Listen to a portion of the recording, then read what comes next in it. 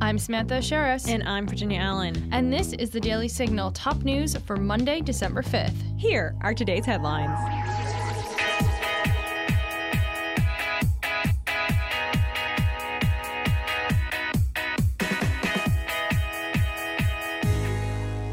Elon Musk's highly anticipated reveal of internal Twitter documents exposed the confusion at the social media company after it censored the New York Post's Hunter Biden laptop story in the lead-up to the 2020 presidential election, our colleague Tyler O'Neill reports. In a series of tweets Friday evening, journalist Matt Taibbi revealed that Twitter's top executives didn't have a good explanation for censoring the story, but stuck with the decision anyway. It also showed that Republican and Democratic congressional staff weighed in against the move.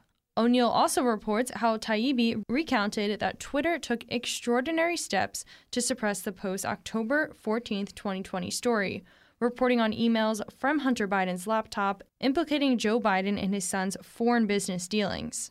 The social media company even went so far as removing links and posting warnings that it may be unsafe.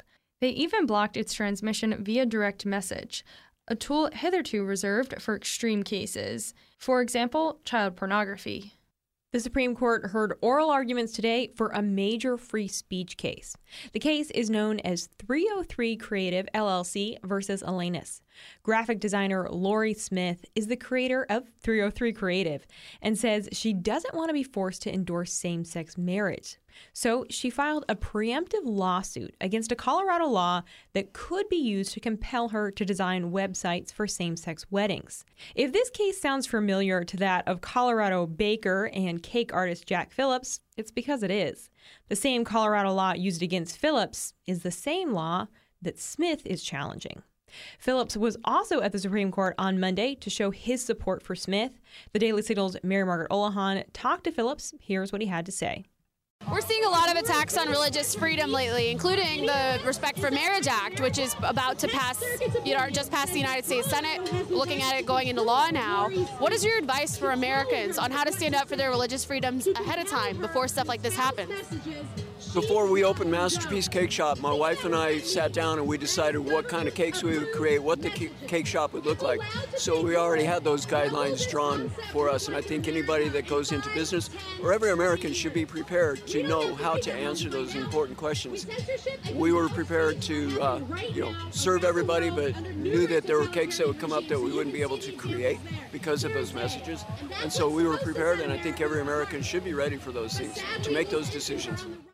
As many of our listeners probably remember, Phillips won his case at the Supreme Court in 2018 after refusing to bake a cake for a same-sex couple's wedding. But Phillips is actually back in court again, refusing to make a gender transition cake. The ruling in Smith's case could impact Phillips as well. The 9 justices are expected to announce their decision on Smith's case sometime between April and June of next year. Florida Governor Ron DeSantis claimed today that FEMA, or the Federal Emergency Management Agency, denied funds intended to repair homes following a deadly hurricane, the Daily Caller reports. Let's take a listen to some of DeSantis' remarks per Florida's Voice. We're not just going to sit there and take no for an answer, and so we're going to figure out what we can do. So that's what we're doing today. We want to cut through bureaucracy. We want to bring relief to impacted Floridians, regardless of whether FEMA wants to be a part of that. So today I'm announcing Florida will be providing up to $25 million through state funds to purchase building materials and provide those materials to verified nonprofit organizations to restore damaged homes to livable conditions so that Floridians can move back into their own homes. The Daily Caller also reports that Florida has received $2 billion in federal grants, disaster loans, and flood insurance payments, including $710 million to households and $322 million to the state for emergency response from the Biden administration. Election results have been certified in Arizona today, despite pushback from Republicans. Governor-elect Katie Hobbs, who is the current Secretary of State for Arizona, said Arizona had a successful election, but too often throughout the process, powerful voices proliferated misinformation that threatened to disenfranchise voters. Democracy prevailed, but it's not out of the woods. 2024 will bring a host of challenges from the election denial community that we must prepare for, according to The Hill. Hobbs faced off against GOP candidate Carrie Lake. Lake joined Steve Bannon's War Room earlier to talk about what she labeled an extraordinary lawsuit. Let's take a listen per Lake's Twitter. We're ready to go with what we believe to be an exceptional lawsuit, and we believe we will be victorious in that lawsuit. And we'll take it all the way to the Supreme Court if we have to. We will not stop fighting because the people of Arizona were disenfranchised. The voters who decided to go to the polls on Election Day, as stated in our Arizona Constitution, were disenfranchised. In other news, the Georgia Senate runoff is tomorrow, where Democrat incumbent Senator Raphael Warnock will face off against Republican Herschel Walker. We will, of course, keep you updated on those results. And that'll do it for today's episode. Thank you for listening to the Daily Signal's Top News. If you haven't had the chance already, be sure to check out our morning show right here in your podcast feed, where we interview lawmakers, experts, and leading conservative voices. Join us tomorrow morning for the Daily Signal interview edition, as I'm going to be sitting down with the Heritage Foundation tech policy expert Jake Denton to discuss Elon Musk's Twitter files.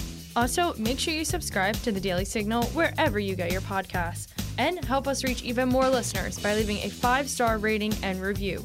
We read and appreciate all of your feedback. Thanks again for listening. Have a wonderful night, and we'll be right back here with you tomorrow morning. The Daily Signal podcast is brought to you by more than 500,000 members of the Heritage Foundation. Executive producers are Rob Bluey and Kate Trinko. Producers are Virginia Allen, Samantha Asheris, and Jillian Richards. Sound design by Lauren Evans, Mark Guiney, and John Pop. To learn more, please visit dailysignal.com.